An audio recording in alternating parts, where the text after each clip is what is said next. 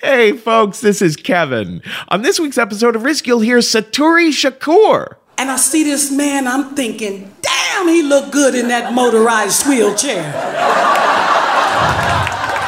That and more. But before that, I just want to remind you, there is so much bonus content to be found if you go to patreon.com/risk. If you become a patron of ours for $1 a month, $5 a month, $10 a month, whatever it is, there's various perks and prizes you can get for becoming a patron, and there's lots of bonus content there. Lots of extra stories that you can't find in the free feed. There's ad-free versions of episodes. There's remastered versions of episodes from the first couple of years and all the all-star episodes. So there's a ton of wonderful stuff that you're missing out on if you're not a patron of ours.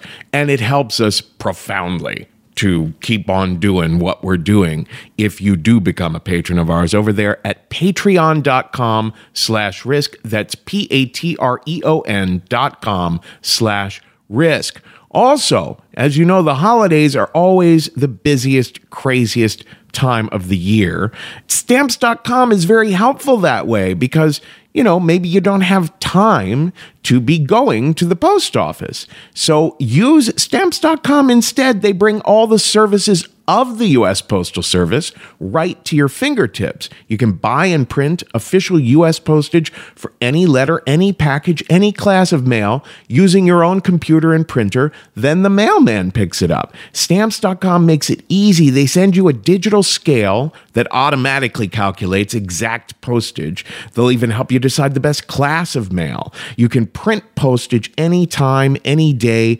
It's always open. We use Stamps.com at Risk and the Story Studio, and we've always loved it. And right now, you can enjoy the Stamps.com service with a special offer that includes a 4-week trial, plus postage and that digital scale without long-term commitments. Go to Stamps.com, click on the microphone at the top of the homepage, and type in Risk. That's Stamps.com, enter Risk. Now here's the show.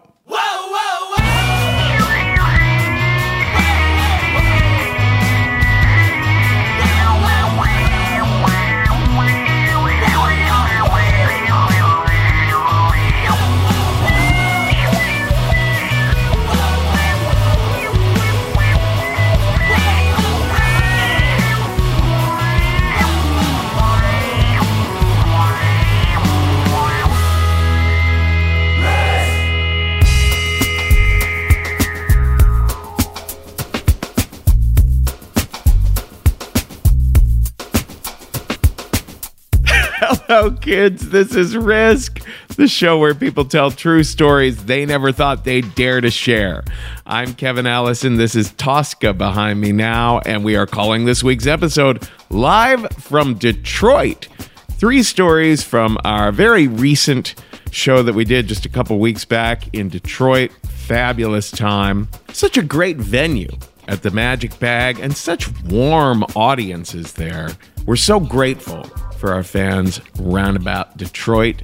We're going to start with Tommy Nugent, who you can find at TommySpeaks.com. He's also got a podcast and a book coming soon, both by the title Heavy Lifting.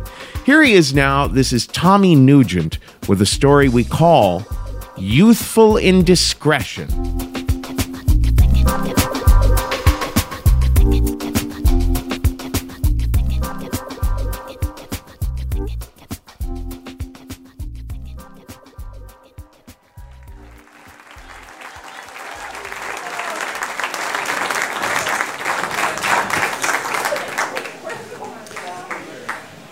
I'm gonna suck your dick. No, she said to me, that's not, this guy's like looking at me like, no, you're really not. So let me back up a little bit. The first time I ever heard that phrase was way younger than I should have probably ever heard that phrase. In 5th grade, I started getting in trouble in school for the very first time.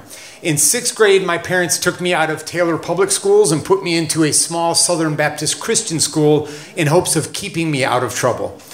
By 7th grade, I found myself sitting in my parents' Ford Festiva in their driveway with the neighbor girl across the street.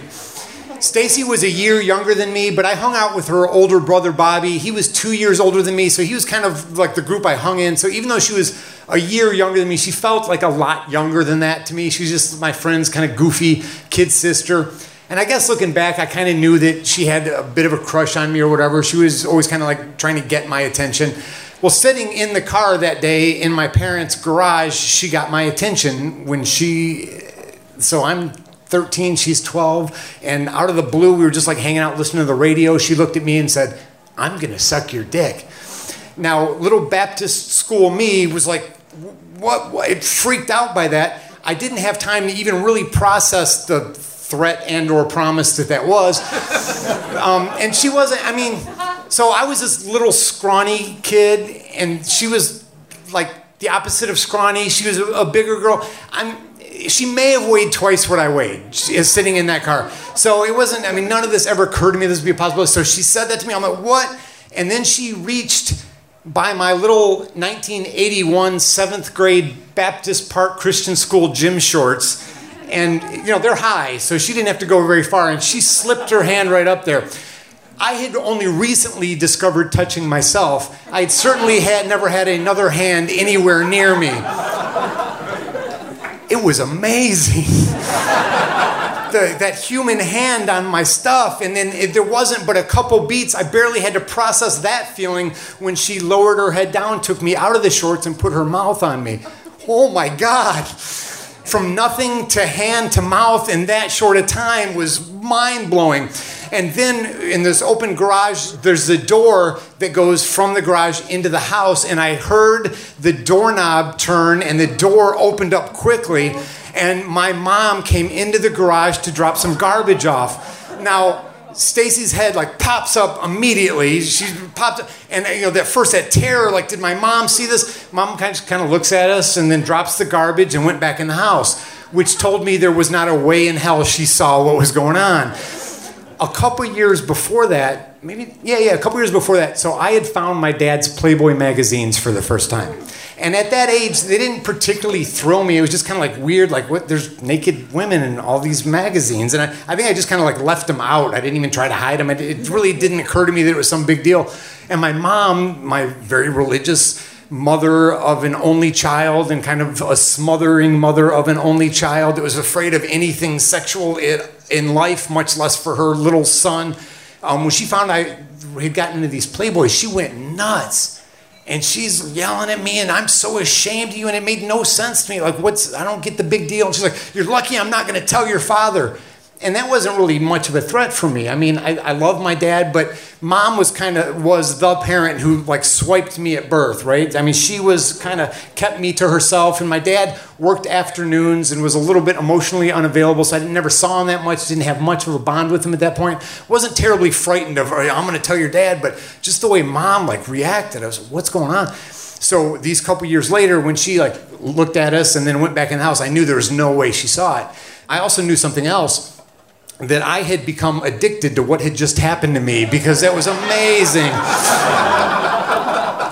So we, skedaddled out of the car that time, but the opportunity arose again soon enough, and Stacy would come over to the house, and I had those couple hours. Mom was a secretary for a corporation, so between getting home and mom or dad getting home, dad usually on afternoons, I had those 2.5, 3 hours that no one ever came home.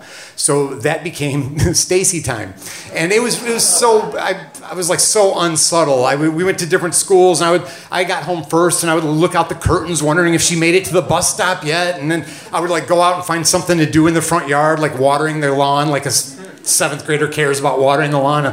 Hey, Stacy. Hey, Tommy, what you doing? I don't know. What you doing? I don't know. Want to come in? Okay. And then we would go through this thing where I would always be like, okay, but listen, that thing we did before is wrong, so we can't do that anymore, okay? We can sit on the couch and watch TV, but no more doing that, because that's wrong. And then we'd sit on the couch, and then I'd kind of like look at her, and then like, and then she'd get the hint, she'd be like, "I'm going to suck your dick." "No, you're not." And she would, they had enough strength and weight on me that she could kind of decide that would happen, and she would make that happen. And so It was every day, and it was stupid stuff. Like, that's when I first got into magic, was around that time in my life. So I learned how to pick handcuffs with a safety pin. So I was like, okay, come on over. I want to show you something. This is really cool. Here, handcuff me to the leg of the couch, and I'll pick. And oh, I dropped the pin. Whatever you do, you better not suck my dick right now. So it was just terrible, stupid. This poor girl. She's getting nothing out of this. I mean, except for the fact that she freaking owned me, and she kind of knew that. But otherwise, there was like no reciprocal anything. I'm 7th grade. So at some point, maybe it occurred to me that, I'm going to do some things. And she would start like teasing me, like, you're a virgin, aren't you? And I'm like, you can't tell by this point. And I realized looking back, right, at that point in her life, to be doing these things, like someone had already opened that door for her, and she found a way to get attention from guys. But at that point of my life, I mean, it was all about like that feeling. But she said something about, like, oh, you're a virgin, aren't you? And then it was kind of like, well, maybe I shouldn't be anymore. Or at least maybe I should touch her back at some point. So we took things to the next level. One day after school, she came over and we got her clothes off. And I gave her a little kiss on the cheek. And I didn't kiss her on the lips yet because I wanted to save my first kiss for someone I was really into. Is that wrong? Anyway, I know. I feel the same way about me. It's fun. I know.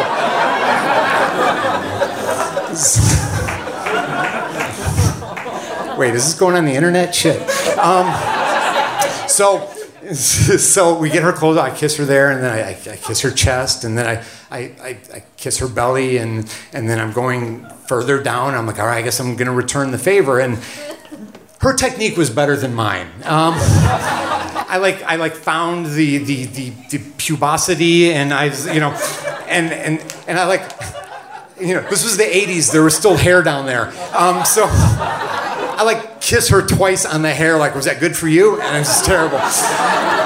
And then so I go back up, and I'm kind of on top of her, and she reaches down and she's touching me, and she's, I think, maybe touching me to herself, and this might be, and then it is amazing the superhuman powers of hearing that can develop when at 4 o'clock in the afternoon, 2 hours before anybody should be home, you hear the tumblers of the lock as a key goes in the front door.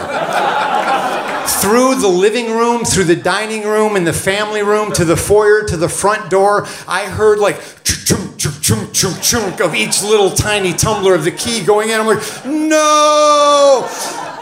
It's amazing how fast a 13-year-old boner can vanish in an instant's notice. Like, no! And I go running towards the front door, and I grab like the pair of pants I had laying there. So it's little scrawny me holding pants in front of myself, running to the front door, trying to hold the door as one of my parents is coming in. And I'm like, and as my dad, I say, what? That made no sense that he was there. My dad's opening the door, like, what are you doing? I'm like, hold the door, hold the door, hold door, hold door. And I'm like, no. And my dad, he pushes through, and he's like, what are you doing? And he kind of like looks at me and looks around, and then starts heading towards where she was lying on the couch. Now at this point, with my grandma's Afghan covering herself as my dad walks in, and he looks at her and goes, I think you'd better leave. And then he goes upstairs to where in his bedroom every day he would take his keys and wallet and set him on the dresser. And as he's going up the stairs, I'm like, come on, you get out of here, get dressed, you got to get out of here. And she's getting dressed and she's heading for the door. She's like, don't tell my parents. I'm not worried about you right now. And I know, I hate me too. So I go running up to the stairs with my dad, and I knew it was this cornball cheesy thing, but I me somehow saying this. I was like, Dad, I'm sorry, but I get these feelings, and I don't know what that was about. And my dad goes, what do you mean you get these feelings? You can't go through life just doing everything you feel like doing. And my dad was a prize money bowler. So he used to, all over the Midwest, he would go in these tournaments and make money bowling. And he's like, I was in Chicago with whatever one of his bowling partners was, and we were playing, doubles, and he got a prostitute, and he brought her back to the room, and he's there with her, and he looked over at me and said, come on, Tom, you want to join in? Well, I get feelings too, but I said no, and I'm like, what kind of weird bowling sex life are you up to?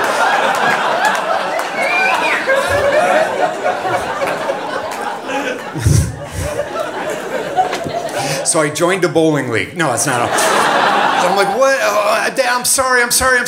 Just please don't tell Mom. Please, as much as like it was a non-threat for Mom to threaten to tell Dad, like, please, whatever you do, don't tell Mom. And he's like, fine, I will not tell your Mom. I will not say anything about this, but this better never happen again. And I'm like, I know. So a couple months go by, and I was getting in trouble for something, and I was being a smartass, and my parents were coming down on me, and my mom's yelling. I said something like, no, it's just words. And my dad looks at me and goes, oh, just words, huh? Well, saying words can hurt, can't they? Would you like me to say all the words I could say right now? And I'm just like white ashen with like,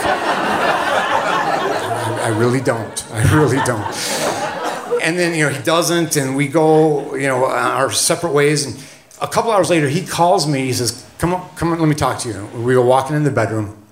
He shuts the door, and I don't know what I'm going to get yelled at or what this is going to be. And he said, hey, I promised you that day that I wouldn't tell your mom. And I shouldn't have threatened you like that in front of her. And I'm sorry. And I promise you, I will never, ever say a word about that again. I shouldn't have done that.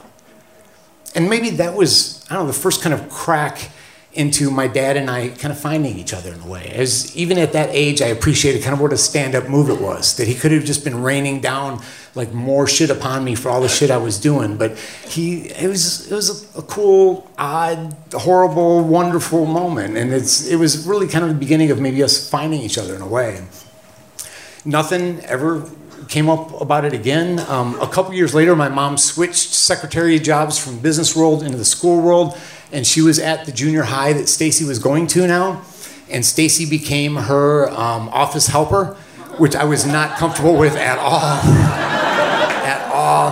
And we're at the dinner table one time, and Mom comes home, and she's telling me, she's like, yeah, Stacy's my office helper. And she was telling me, like, it's so sweet. She was saying that she tries to think about you before she goes to bed, so that way maybe she'll dream that you were her boyfriend. And I'm right. And like part of me was like feeling like kind of shitty about the whole thing, but the other part of me was like trying not to look at Dad at the dinner table. And Dad was slick. Dad was smooth. He's just eating his food, kind of looks up, never acknowledges a thing, never says a thing. And I was like, that was like the first time that I kind of relaxed. Like, all right, as long as Stacy keeps this quiet, we could be okay here. Life goes on. We go our directions. My dad becomes one of my best friends, was the best man at my wedding, and we had this great relationship. Mom and I had our ups and downs, but as life rolled on, I got married, had a couple of kids who I hope don't have the internet. Shit. And a couple years ago, a little over 2 years ago, Mom passed away. And we were going through all of her stuff and through all of her years as a school secretary. There were all these notes and pictures and everything. And my, at the time, young teenage children and my dad and I were going through all this stuff in the living room. And my dad looks at me and all this stuff from Mom's days as school secretary, picks something up. He goes, "Hey, Tommy." And he smirks and he just turns over a school picture of Stacy. I felt this red-hot flush of embarrassment and anger at 40 years old, and I just stood up and walked out of the room really fast. And my kids like kind of looked, they're like, "What was that?" And my dad just shakes his head and puts the picture back down. 30 years later, a man of his word, he never said one goddamn word.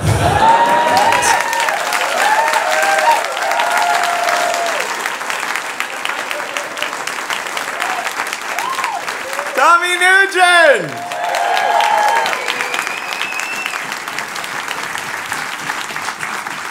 Okay, our next story is going to veer into more serious territory. As you know, we often go on a little emotional roller coaster ride in the show. So our next story gets a little bit more emotional.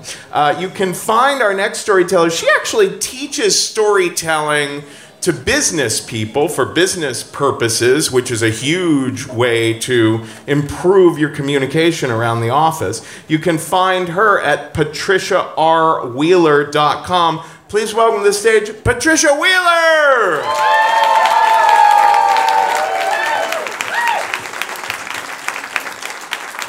Welcome to the emotional portion of the evening. I think I might be a little taller. Here we go. So when I was nearly 24, my fiance killed himself.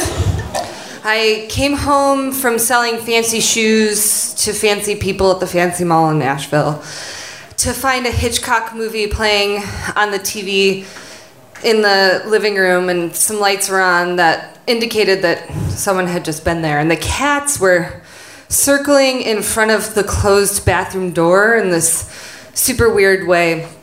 And I opened the bathroom door, and there was Paul hanging from the window by his belt, slumped in between the toilet and the bathtub. And in that moment, my entire life changed. Everything that I had in front of me died with him. And I spent the next year just trying to put one foot in front of the other. I stayed for the next 9 months in Nashville. I tried to finish massage therapy school, which I think I kind of did. And during that time in Nashville, I really relied on my community, on my friends. I'm from here, and so I had these great people that helped me continue to move forward. I lived out of my car, so I needed any help I could get, and I had countless beds and meals and shoulders to cry on from this amazing community. My best friend, Kara, she lived in the basement of the house that Paul and I had lived in when he died, and I spent night after night over there with her. I never went back into our house, but down there for some reason felt different. And I spent night after night with her there, sitting on her couch watching just totally shitty romantic comedies, which is a really fucked up way to deal with the loss of your fiance, but it worked, right? And one night we were watching The Notebook, which is especially fucking horrible to watch. And I was laying there with my head in her lap, and she handed me some whiskey, and then she handed me some tea, because you gotta kind of try to keep it real. And I just said to her, Kara, do you think that he loved me? And she said, yes, more than anything. And I turned to her and I said, then why? Why did he do it? And she didn't have any answer. But during that first year that I was a widow, I also slept around a lot. And I had some really kind friends who understood that what I needed was really specific, right? I needed sex for escapism. I needed sex because I needed to feel pretty and wanted. And there were plenty of friends that were happy to fulfill my needs for me. I had this one friend that I slept with that a good friend of mine was also sleeping with, but we didn't tell her. Yeah, and once all three of us were at a party together, and he and I went into the bathroom, and he pushed me against the sink and lifted up my skirt, and we went at it, and a few minutes later we went out to the party and back to our friend like nothing had ever happened. Because, you know, sometimes there's this sadness that just like gets into your bones, and this was bone deep. Yeah. So that also, there were a lot of men that I didn't know as well as I knew my friends that I slept with. And these men, they were important in that they were there. So when I needed something and I didn't want to have to look any farther, I found some anonymous men to sleep with, or semi-anonymous, I guess. And that obviously was a little bit riskier than sleeping with friends, but I had already slept with the entire rhythm section of a band in Nashville. So not at the same time, unfortunately. But one of these men that I didn't really know was this guy that was a regular at the tattoo shop that I was a counter girl at, where I like sold people fancy body jewelry and helped them fill out their slips to their waivers to get tattooed. And his name was Joe, and all I knew about Joe, I knew two things. The first thing was that he really loved bugs. Or at least I assumed that that was true because he had these quarter-sized ladybugs tattooed all over his body in different colors. And a quarter's pretty big. And there were hundreds of them. And I am not one to shame someone based on their tattoos. I do have my own name tattooed on my body. It's in Irish, which maybe makes it better, I don't know.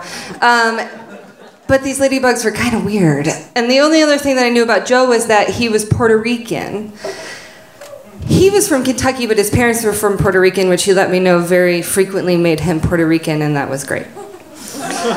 So Joe and I, we flirted for a couple of months, and then he finally asked me out. We went back to his house at the end of our date, and I went directly into the bathroom, and I looked at myself in the mirror, and I said, okay, Patty, this is going to be fine. Everything's going to be okay. You're doing this for a reason. He's going to help you forget. It's just sex. And so then I went back into the living room, which was also the bedroom. And he poured me a whiskey, and we started making out, and then immediately our clothes came off and we started fucking. It was that kind of thing where there is no foreplay. There is just clothes on, clothes off, sex. And I learned pretty quickly that I didn't actually really want to be doing this. And that's, I think, a thing that women feel kind of often, that I was just not into it. And he didn't do anything wrong. He was fine. I just didn't want to be doing it. So I thought, okay, I'll just write it out. And that's when things got weird. So I was laying on my back, and he was on top of me, and I was thirsty. So I said, hey, Joe, I'm thirsty. Because I knew that there was a glass of water behind me on the nightstand, and I thought he would hand me the glass of water, but that's not what he did. He just stopped thrusting, leaned over me, grabbed the glass of water, took a giant gulp, and then mama birded the water into my mouth.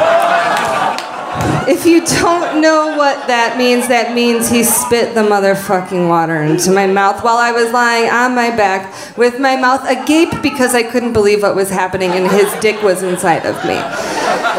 So I swallowed and didn't know what to say because what do you say when somebody mama birds you water? I thought there was no way that anything worse or more fucked up could happen, but I was wrong. So we continued on, and as things were coming to an end, he lifted my leg high above my head and screamed, "This is how a Puerto Rican fucks, this is how a Puerto Rican fucks, this is how a Puerto Rican fucks," repeatedly as he came. And I didn't laugh. I don't know how, but I didn't. But I did think, Joe, you're not my first Puerto Rican, and this is not a universal truth. So finally, he was finished and we went to sleep. And when I woke up in the morning, I was glad that he was still sleeping because I wanted a little bit of alone time, and so I went and I got in the shower, and as I was lathering up, the shower curtain opened and Joe got in. And again, this is his house, it's his shower. I didn't think anything could go wrong. It was no big deal. I'm almost done anyway.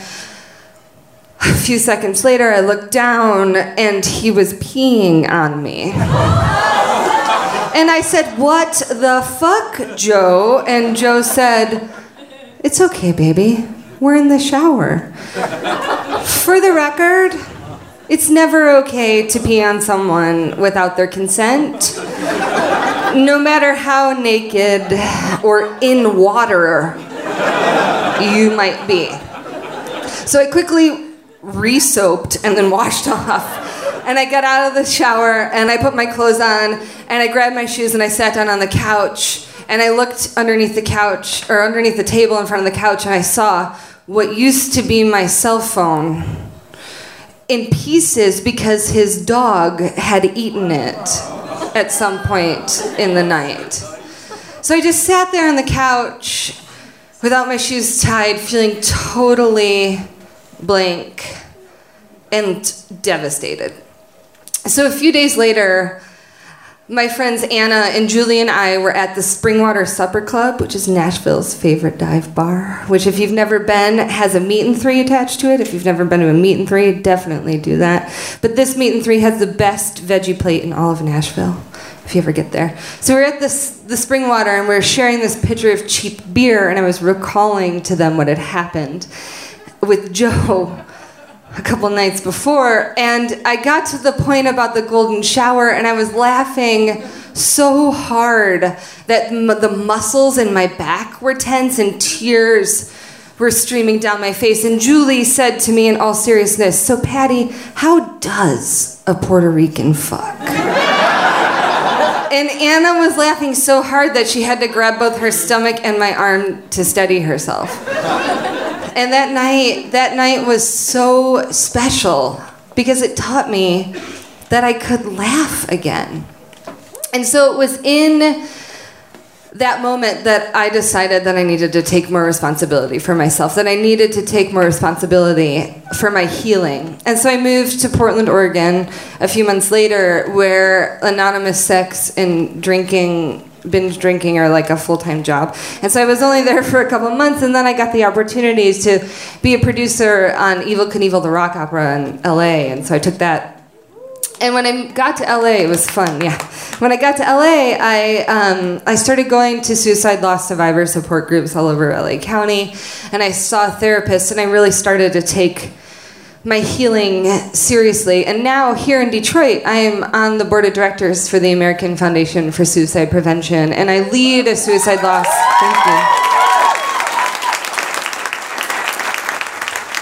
Thank you. I lead a suicide loss survivor support group every month for people like me. And you know, that first year after Paul died, it was so hard, and I thought maybe that in my pain, what I needed to do was be excessive, drink too much, eat too much macaroni and cheese from the side of the club, and have too much anonymous sex, but that's not really what I needed. I learned truly what I needed was to sit with my pain, that what I needed to get through it was to be one with it. Thank you.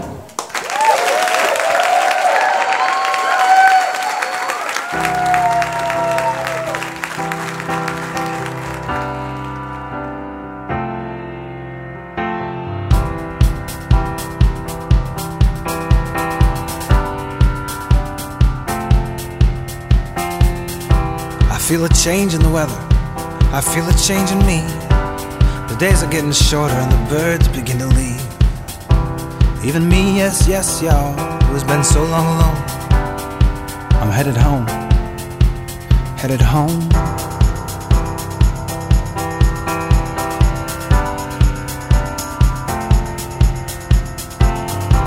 The nights are getting colder now, and the air is getting crisp. I first tasted the universe on a night like this. A box of wine, an alibi, and the hunger in her eyes, in the place where the tree of good and evil still resides. Still resides. Homecoming. Homecoming, homecoming. This is Risk. This is Josh Ritter behind me now, and we just heard from Patricia Wheeler, who you can find at patriciarwheeler.com. Now, the holidays are here, and if you're like me, you like to send the special people in your life something to let them know you care. I'll let you in on a recent discovery of my own, the Bouqs Company, B-O-U-Q-S. Bouqs is short for bouquets. They are now my source for the most amazing flowers and holiday garlands and handcrafted wreaths. Bouqs.com has created an utterly new way to send flowers, farm fresh, direct to your door. No more $19.99 flowers costing $60. Bouqs offers simple, transparent pricing starting at just $40 with free weekday delivery. Bouqs flowers are freshly cut from sustainable responsible farms. And because they come direct from the farms, bouquets are the freshest flowers you've ever seen. They even have farms located on the side of a volcano. Now, brighten somebody's holiday, send them beautiful artisan-designed flowers, the holiday garlands, handcrafted wreaths. They're going to love you for it. And if you order today, you'll get a special 15% off when you enter RISK. Bouquet flowers start at just $34 with your special 15% off code. That's BOUQS.com and use the code RISK to save 15%. Bouquets.com. Also, if you're Dutch and you like to read, I would suggest Beeks. Right? If all the material in your library is old, you might like a new book. It's just a thought. Our final story comes to us from, oh my gosh, I'm so excited to have her on the show. Satori Shakoor is an artist, a live performer, a social entrepreneur. She is the executive director of the remarkable show, The Secret Society of Twisted Storytellers in Detroit. If you are anywhere near Detroit, or look them up online too, at twistedtellers.org. She's also one of the brides of Funkenstein from back in the Parliament Funkadelic era. Holy cow. And she's just a wonderful person all around. Here she is now, Satori Shakoor, with a story we call Thank You.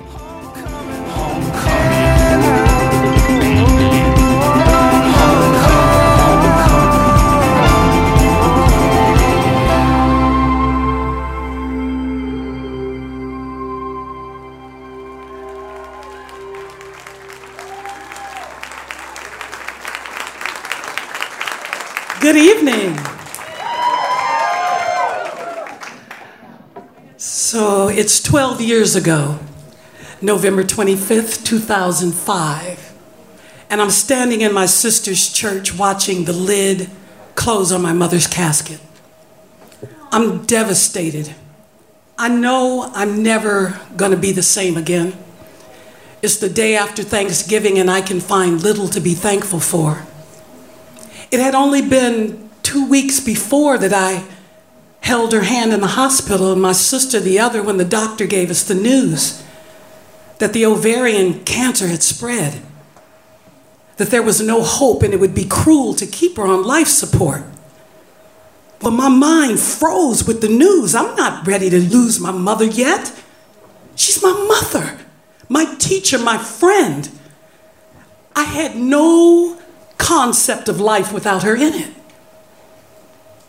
I was so angry that I couldn't control the outcome that I lashed out at the doctor in blame. Is it her insurance? Is it there not enough? Would you be saying this if she were Barbara Bush? And that's when I felt my mother cut her eye at me, scold me back to 5 years old, and said, "Who am I to tell God that 87 years ain't enough?" And then she looked at the doctor and said, "Well, doctor, I just want to thank you, because y'all sure was nice to me." Thank you. 2 words my mother taught me in childhood, and I watched the doctor's face go from failure to success in a heartbeat. Thank you. How deep did she have to dig to elevate his bedside manner over saving her life? Thank you. 2 words my mother taught me in childhood, her legacy. I mean, she would drill it into us. What you say when somebody do something nice for you? Thank you. What you say when somebody give you something? Thank you. Well, I wasn't impressed with the words until I got to the 2nd grade, when it just so happened that one day, Philip Miles, I dropped my pencil, and Philip Miles, who sat across the aisle, picked it up. And when I said, "Thank you," his face lit up in this big, wide, happy smile. So I dropped my pencil every day after that. Just so Philip could pick it up and I could say, "Thank you," and I could make the sun come out and shine in his smile. I love the abracadabra of the words, the open sesame of their powers. I would drop a random thank you on somebody just to see what they would do. It was like a science experiment. Then one day, Philip sent me a card, a little note, and it said, I love you. Do you love me? Check the box. Yes, no, maybe. I checked yes. It was easy to love Philip. He picked up my pencil. And as the years went on and life got harder, it wasn't as easy to love people for simple reasons anymore. Thank you began to shrink from my life, and then it occurred to me if I wanted to have more thank yous in my life, I would have to create the opportunities for them to exist. So it was that fourth call back from Mamma Mia. The British producers and directors and costume designers are sitting behind the table, and I didn't get the part. I had to say thank you, only to discover 2 more hit plays were in my immediate future, and had I done Mamma Mia, I would not have had the opportunity to do those. I had to find thank you in betrayal and in the failure of a second marriage and divorce. Thank you knocked me to my knees with gratitude when my son survived the car crash. And the brain injury and the subsequent seizures that followed, they were a blessing over his death. And then my mother told my sister and me, go down to the gift shop and get one of them big thank you cards. You know, the funny kind. I got a lot of people to thank. And she said, thank them little student nurses who look like they about 12. And thank that male nurse when I told him I didn't want him to give me no bath. I might be old, but I still got me some modesty. And thank that nurse to come in here at midnight on her break to tell me about her life. And thank the girl to come in here and mop my floor. Tell her, it ain't nothing wrong with hard work. I've been a maid all my life. But go back and get that degree. And we took her home to hospice. And 8 days later, she was gone. I mean, people had visited her all through the day and the night, leaving tear-stained love notes. At her funeral, the church was overflowing with people. And all I took was her wig from her modest estate, and I smelled it till all the scent was gone. And I knew that eventually I'd be all right. But there was nothing that could prepare me for the death of my son 9 months later. He died from a massive seizure, the result of the brain injury that he suffered in the car crash. And when I kissed him, I was shocked at how cold his skin felt against my lips. And I met my granddaughter for the first time at his funeral, and her mother picked her up and showed her his face for the first and the last time. And when they closed his casket, I died. I was a dead woman walking. When I looked at the rest of my life, it looked like a joyless chore to live. Thank you disappeared with God and other childish things. And then one day I'm walking through Macy's, through the men's department, and I saw a mannequin wearing something that he might have worn, and I collapsed. And that's when I knew I needed help, so I went to Renaissance Unity Church, to a grief support group, and I talked, and I listened, and I cried, and I screamed, and I laughed through the stages of grief, denial, depression, anger, acceptance, and finally hope. I wanted to live. I wanted to live for my granddaughter. I wanted to live for my life. But I didn't know who I was or even where to start. But when I crawled back from that numb of hell, I was in menopause. So I didn't really have to worry about where to start.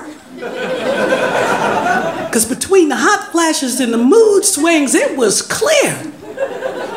Because I'm standing in Kroger's, I'm in the vegetable aisle. And all of a sudden, my hormones just go out of whack. And I am horny as hell. Now, when I say I'm horny, I'm talking about horny like a 15-year-old boy. One thing on my mind, I'm talking about horny like Halle Berry and Monsters Ball on the 4th of July. Because if it was me in that movie, I would have fornicated with Billy Bob Thornton and his racist daddy, too. P. Diddy would have got dead on death row. I'm telling you what I'm saying. So I looked up And I see this man, I'm thinking, damn, he looked good in that motorized wheelchair.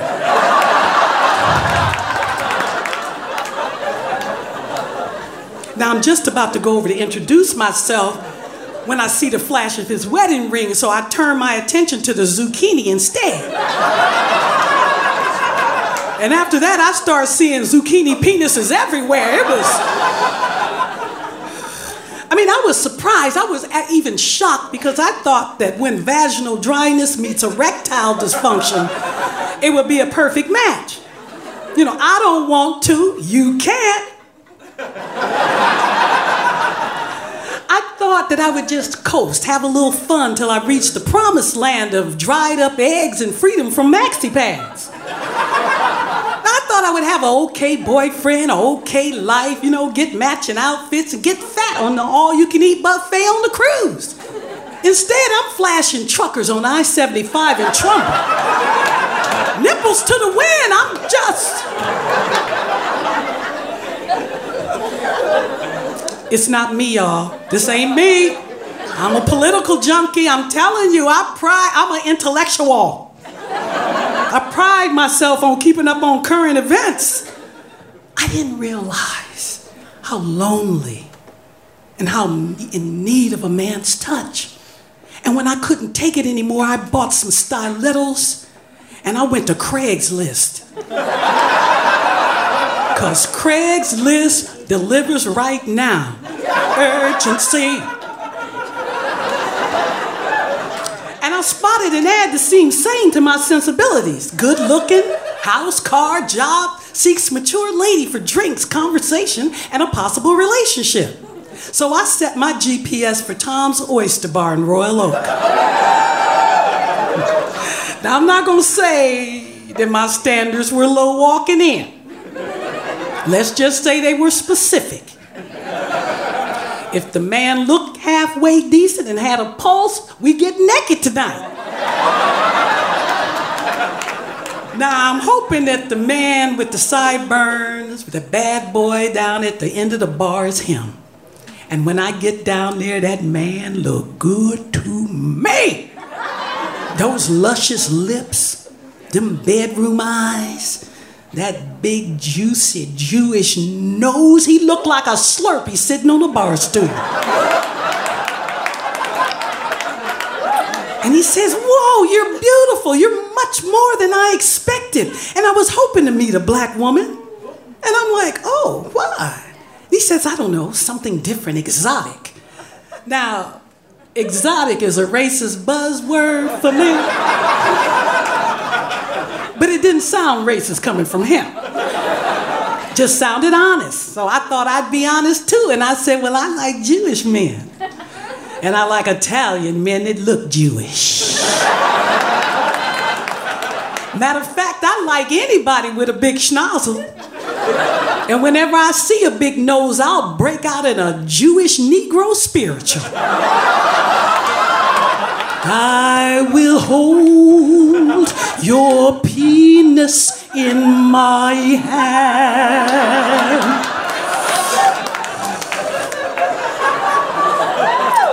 Anyway, he laughed. We sat down at the bar and engaged in some stimulating talk. He's telling me about his Russian Jewish family coming over to America and becoming successful business persons. And how he was an artist, and he studied in Italy, and now he deals in collectibles and antiques.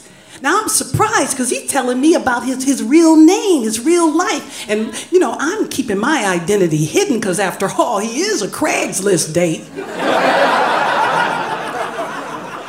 But I'm paying attention, I'm listening to him, but all the time I just want to kiss all that juicy fruit off his face. I'm a woman, I can multitask though. And finally, we just lay our cards on the table. He says, well, why are you here? Why did you meet me?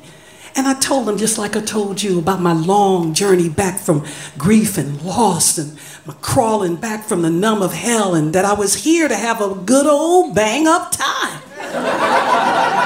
And he says, well, I like sex too, and I can think of a whole lot of things to do with you, but you look worthy of a relationship to pursue. That's when my red flag started flying. Relationship? No, that's a woman trap. That's a storefront of promises you can't keep. And I wasn't sure whether I wanted a relationship, whether I wanted to love and lose again. So when he asked me, did I want to go back to his house to see his African art collection? I said, yeah. I get to his house and it's like a whimsical art museum, art all over the walls. He says, go upstairs, look around. And I get upstairs and I look in his bedroom and he has all these antique framed concert posters on the wall. And I look at one of them, I said, Parliament Funkadelic, Brides of Funkenstein, Paris, France, that's me. And he says, yeah, that's my favorite group too. I said, no, I sang with Parliament Funkadelic. I'm one of the Brides of Funkenstein. I was there. And he says, no shit. I said, yeah, that's when I decided to keep my panties up and check this out for a while. We went downstairs and he serenades me on his guitar, and a few days later we make love and it was amazing. I just wanted to make his dreams come true. I was in love.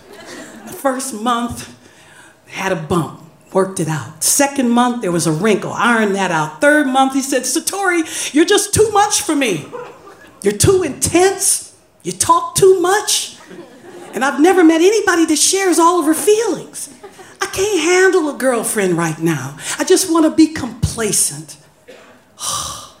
That just took the wind out of my sails. My heart just went, my stomach was doing flippity-flops. But I knew he was telling the truth. I knew it.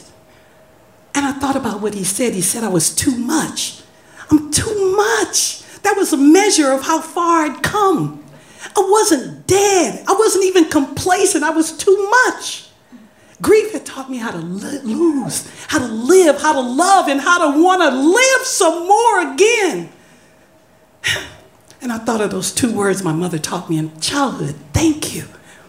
And I said, thank you. And he says, no, I'm your biggest fan. I want to be your friend. And I said, okay. Well, if you want to be my friend, I'm just letting you know that if I come across as being too much, you have my mother, Annie Lou Magruder, to thank. And my son, Noah Abdullah Muhammad Ahmad. Because they are the inspiration for the future I'm living into, because I'm going for being way too much. I'm going for being over the top alive. I'm going for kissing the lips off the face of life and everybody in it. Because I'm too much and I'm alive. I'm alive. Thank you.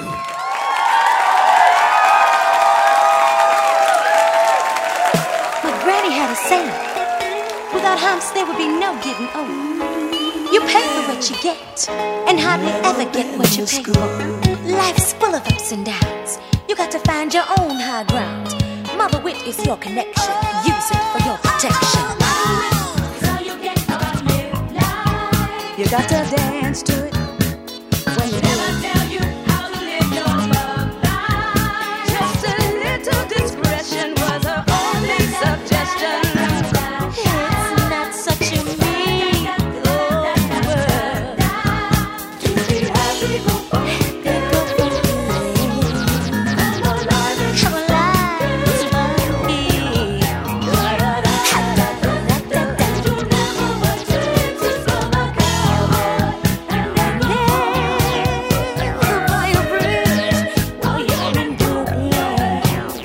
That is all for this week's episode, folks. This is the Brides of Funkenstein behind me now from 1979. Never Buy Texas from a Cowboy. I mean, I can't tell you how many times my granny said that to me, too. Don't forget to look up the Secret Society of Twisted Storytellers at twistedtellers.org. They do shows around Detroit, but they also have a lot of great stories to check out online. And now I'm going to list where Risk is appearing live next on December 2nd. We are in Phoenix, Arizona. For the first time ever, we'll be at the Valley Bar. So come on out on December 2nd, Phoenix. On December 16th, we're back at the Bootleg Theater in Los Angeles. December 16th at the Bootleg in LA. The theme is the holidays, so that'll be a super fun one. On December 19th, we're back in Brooklyn at Littlefield. December 19th, come on out to Littlefield in Brooklyn. On January 20th, we'll be two places at the same time. We will be back at the Bootleg Theater in Los Angeles on January 20th. And on January 20th, we will be in San Francisco. I'll be there at that San Francisco show at the San Francisco Sketch Fest on January 20th. We have Guy Branum, Dana Gould, Biz Ellis, and Marcella Arguello are all going to be there. That's going to be fabulous. On January 26th, we are at Caveat in Manhattan. That's what'll be our first time ever trying out that venue. January 26th at Caveat in Manhattan on the Lower East Side over there. And I think that's about it for live dates. Now, don't forget, you can always look up our storytelling training. This is the perfect time to buy gift certificates at thestorystudio.org.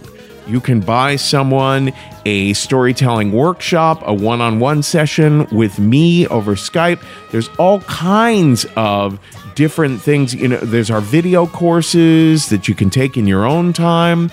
There's our corporate workshops that we line up with staffs of businesses, large and small. That is all at thestorystudio.org. Folks, today's the day. Take a risk.